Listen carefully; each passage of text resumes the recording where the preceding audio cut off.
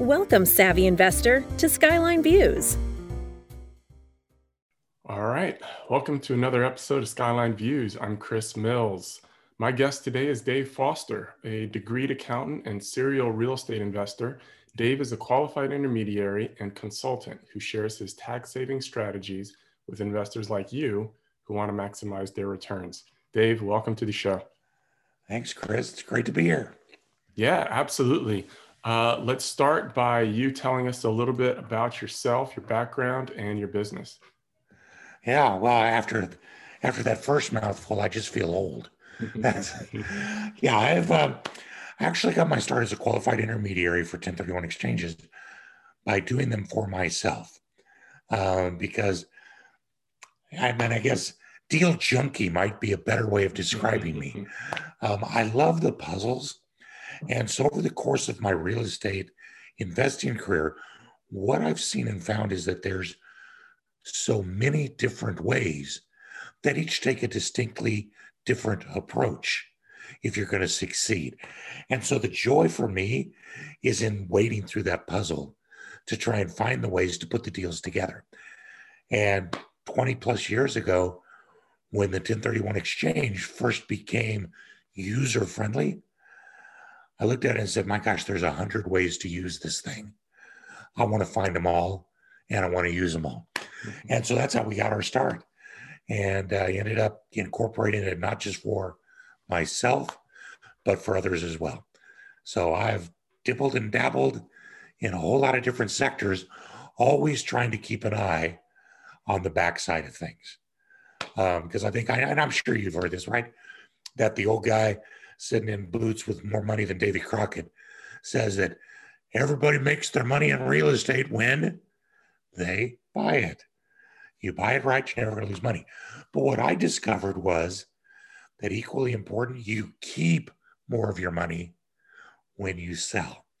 So you got to really have an eye on both sides, because in today's world, like you and I were saying at the beginning, Congress never met a tax they didn't like. And I think it was Jay Leno once that said that you do want to avoid red flags with the IRS. Well, what's a red flag?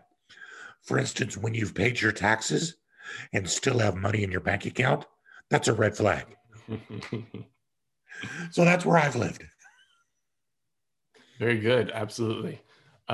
Before we dive into this act that we're talking about today, can you briefly recap for folks what a typical 1031 exchange looks like? Yeah, so a 1031 exchange is really nothing more for the investor than a sale of a piece of appreciated real estate or real estate that has been highly depreciated. So that either way, there would be a big tax burden if they sell. And they follow that, a process, and then purchase other investment real estate. And by so doing, they get to indefinitely defer the payment of that tax. And so the impact of that is that, let's say you made a couple $100,000. Well, that could easily be a $20,000 to $50,000 tax bill. And instead of having to pay that simply by following this process, you get to invest that $50,000 for your benefit. So you get to continue. So it's a way of actually accessing compound interest. You're making money off of the deferred tax, which then leads you to more deferred tax, more income coming in. And Albert Einstein had it right when he said that compound interest is the eighth wonder of the world. And those who understand it will benefit from it. Those who don't are going to pay for it. And that's really, in essence, what the 1031 exchange is. It's just a sale followed by a purchase that lets you defer the tax indefinitely. Yeah, I love it. And it's like financial momentum almost, kind of, like what you were saying with the Einstein quote. It's great. So the Foreign Investment in Real Property Transfer Act, it's a federal law requiring withholding on sales proceeds of U.S. real estate by foreign persons. So can you kind of flush that out, the English version for us? And yeah, absolutely. Yeah, go ahead. That's actually, again, on the same premise that Congress not only never met a tax they didn't like, but they The only thing they hate worse is watching US dollars leave the US. And so for decades and decades and decades, there was this loophole, if you will, that you could drive a semi truck through, where you and I would buy real estate, sell real estate, pay tax. But foreign investors, someone from Ireland could come over here, buy property all day long. And as long as they were a non-US tax filing citizen, the money would disappear back to Ireland along with the tax. So 20 or 30 years ago, the FIRPTA Act was created to encourage, highly encourage, foreign investors to file a tax return and pay the tax that would be due. And the way that the IRS did that was they decided to create a withholding on real estate sales by non-US citizens. Now, it's not an actual tax itself. It's a withholding that the non-US based taxpayer can get back if they file a tax return and pay whatever tax is due. But it's withheld regardless of if there's profit or not. So it can be kind of painful for a foreign investor. It started out as 10%. It's now 15%. So someone from Great Britain that owns a $300,000 property here and sells it is going to leave $45,000 with the IRS upon sale, whether or not they even make a penny in real profit. So it strongly encourages them to file a tax return. The problem is that it's not as easy as you think to file a tax return as a non-US citizen. And it can get kind of messy and kind of expensive, and et cetera, et cetera, et cetera. So there are a couple exceptions to FIRPTA that our foreign investors will typically take advantage of.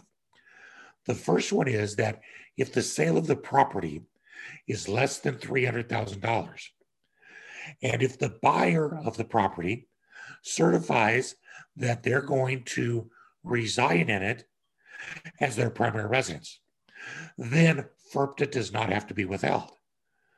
Well, now that's would be kind of a neat deal, but the problem with that is that with FIRPTA, it is the buyer's liability to withhold the tax. So if something ever happened and that foreign citizen is gone, the buyer of that property is on the hook for that full amount. So a $300,000 sale, that buyer could end up writing a check for $45,000 to the government.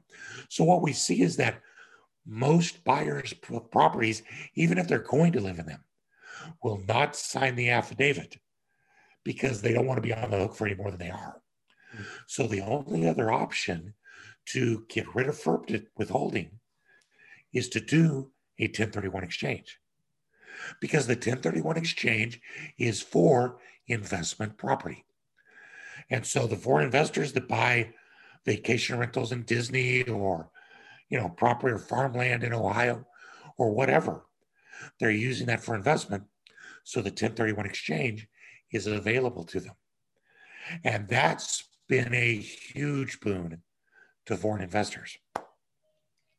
So in the, let's flesh out how this plays out, because I think that would imply that a foreign seller in a 1031 exchange scenario needs to actually bring money to the table for that withholding, correct? Actually, if you're doing if they're not doing a 1031 exchange, that FIRPTA withholding is just taken out of the proceeds. Mm-hmm.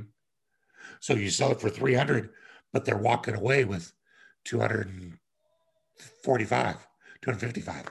So when you do a 1031 exchange, there's no recognition of gain. And when they do it within the FIRPTA framework, then FIRPTA is waived. But there are some caveats to that. There's some catches. So first of all, you have to understand that part of the 1031 statute is that the U.S. investor sells in the U.S. and can buy anywhere in the U.S. and several U.S. territories for the replacement property. So it's U.S. for U.S., or a U.S.-based taxpayer can sell foreign property and purchase other foreign property. What they can't do is like sell in the Dominican Republic and buy in Virginia. So it's US to US, foreign to foreign. With a FIRPTA 1031, it's a foreign investor. They are not allowed to purchase anything outside the United States. So it is the 50 US states for any other property in the 50 US states. Obviously, it's an element of control because as soon as the money or property leave the United States, it's out of the United States control. So it has to be, the 1031 has to be completely within the 50 US states. That's number one. Number two is that there's only two options to make the 1031 work. And the first one is if the foreign seller gets what is called a certificate of non-withholding from the IRS. Now, this is an application to the IRS where they're saying, I'm going to sell this property. Here's what we're going to make. Here's what I'm going to buy, et cetera, et cetera, et cetera. And then the IRS gives you approval and permission. The problem is that even pre-COVID, these things were taking 90 to 120 days to get approved. And there's a lot of information that you really don't even know until much closer to the sale. So it just really is not practical in most cases to go that route. So that leaves foreign owners with one option, and that is to do what is called a simultaneous exchange. Now, these happen in the US as well. A simultaneous 1031 exchange is nothing more than where the sale and the purchase are both already lined up ahead of time, and they occur within 2 or 3 days of each other, so that the proceeds from the sale at whatever attorney or title company they're with flow directly to the closing of the new property. And that, along with some liability language, along with some 1031 language, and some treatments on the settlement statements, allows the non-US investor to complete the 1031. But as you can imagine, lining up both sale and purchase closely together like that is not as easy as you think always. Yeah, absolutely. It's hard enough for us to do it here, as, U.S. citizens, and imagine being across the pond trying to do it from over there. Yeah, practically impossible. If they do not complete their 1031, we as the QI, the qualified intermediary, are responsible to withhold the full amount of FIRPTA. So the IRS is pretty serious about it. Yeah. Yeah. Very unforgiving, whether it's, there's no oops or here it is on day 46 kind of thing. Like, no, they're going to get their money, for sure. Exactly. Any other rules or stipulations, maybe details around these withholding certificates? I know they're pretty beefy in themselves. It's not a simple little form, right? Yeah, it's really not. What it's actually given rise to in the country is this whole cottage industry of CPAs who only deal with foreign investors. It's been really curious to me to watch that happen because you think about it from a marketing perspective, the available market demographic for US-based taxpayers is huge. But the amount of foreign investment in real estate in the US has grown so dramatically. It's kept pace and actually exceeded the real estate ownership of US citizens over the last 15, 20 years. So it's just a huge demographic out there. And because these types of applications, as well as non-US based tax returns and employee withholdings and regular SEC filings, all those types of things are so onerous that the industry of a CPA that only deals with foreign investors has risen up, and they're all staying really busy because it does take some time. So we usually recommend to people, if you've got 6 months, sure, let's get with a CPA, get you with a CPA, let's file the application, see what it works. But you better not, it's one of those things, I guess, where I say, Chris, you can hope for it, but don't plan on it. Yeah. Very good. So let's see, any other pieces of this thing that we might be missing? I know it's relatively complex and we're covering it in a podcast, but any other pieces of advice that anyone who might be in this situation, again, hopefully they have the amount of time to think things all the way through and they're not in a rush. Any other considerations we haven't covered yet? Well, the one thing for those of you who are watching this podcast who are foreign investors, there's some calculations that you really need to do ahead of time, because there's a three-way comparison of letting FIRPTA come out, going back to wherever I'm from, not bothering to try and file a tax return. That's one option. And sometimes, depending on your situation, that might be your best option. And let the FIRPTA just go into that black hole where it does whatever it does. The second option would be to let FIRPTA be withheld, but then do the tax return. Now, you do that if you actually had an investing sector, climate, product, or direction that you wanted to go that was not US-based real estate. I mean, you're going to lose 15%, but a 15% opportunity cost to get into the right sector. If things are booming back home, I come back to Ireland because I've been doing some reading on that lately, but the economy in Ireland has it's been such a picture of boom and bust. And if you happen to catch it at a boom time, 50% opportunity cost to get into it's nothing. Mm-hmm. But you get into it at the wrong time and you lose 15% on the FIRPTA, whoops, that's one of those oops things. Right. So, but that is an option. You've got to, compare those two. And then the third one would be, what am I going to save if I stay in US real estate, whether it's active or passive real estate? From a return point of view, how much of a lower return can I accept in exchange for keeping 15% of my capital at work for me? Mm-hmm. And I think what you'll find is that generally you can actually take quite a hit on return for the sake of keeping another 15% working for you. Mm-hmm. You start to blend those rates together and you start to see that, well, yeah, because everybody's scared right now, right? Where's real estate going? I don't want to overpay. Appreciation has been so great that I can't make any money on rental anymore. The vacation rental market's flooded. There's a dozen reasons why the sky is falling. But compare where the sky can really fall versus just giving up 15% and investing the rest.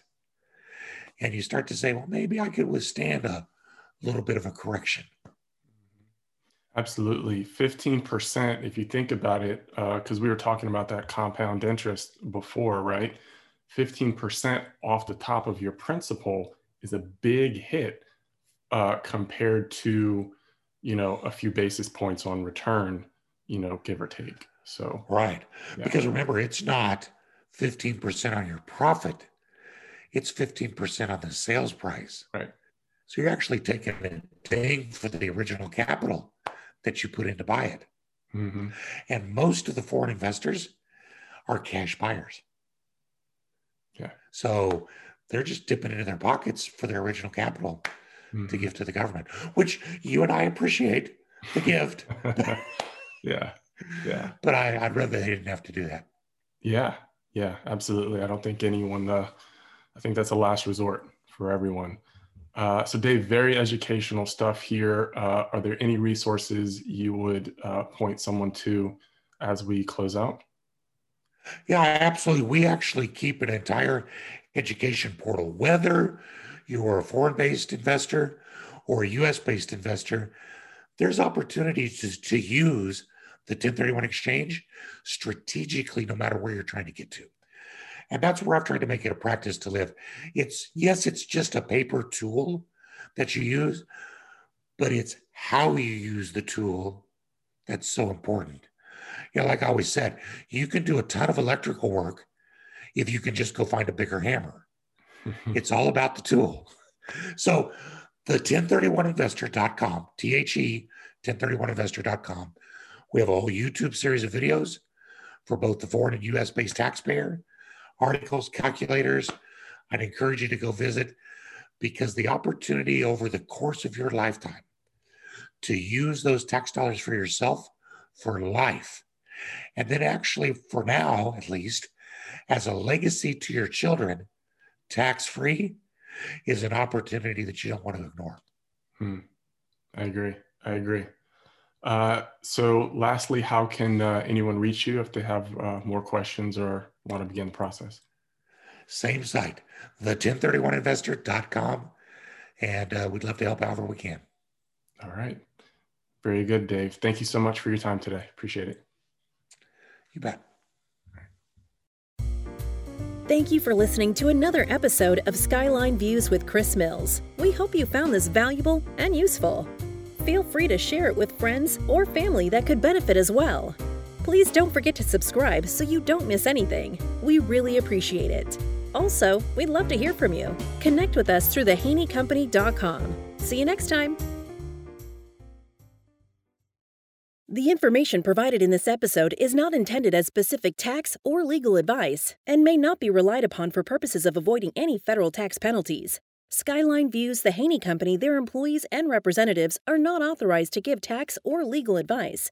Individuals are advised to seek advice from their own tax or legal counsel. Individuals involved in the estate planning process should work with an estate planning team, including their own personal legal or tax counsel. The information provided here does not constitute personal financial advice, but is meant for the conveyance of information for educational purposes only. All investing involves risk, including the risk of loss. Past performance is not indicative of future returns. Guarantees are backed by the claims-paying ability of the insurer. Christopher Mills is a registered representative of Coastal Equities Incorporated and an investment advisor representative of Coastal Investment Advisors Incorporated. Neither Coastal Equities Incorporated nor Coastal Investment Advisors Incorporated is affiliated with Skyline Views or the Haney Company. Advisory services are offered through Coastal Investment Advisors Incorporated, a U.S. SEC registered investment advisor, and securities are offered through Coastal Equities Incorporated. Member FINRA SIPC, 1201 North Orange Street, Suite 729, Wilmington, Delaware, 19801.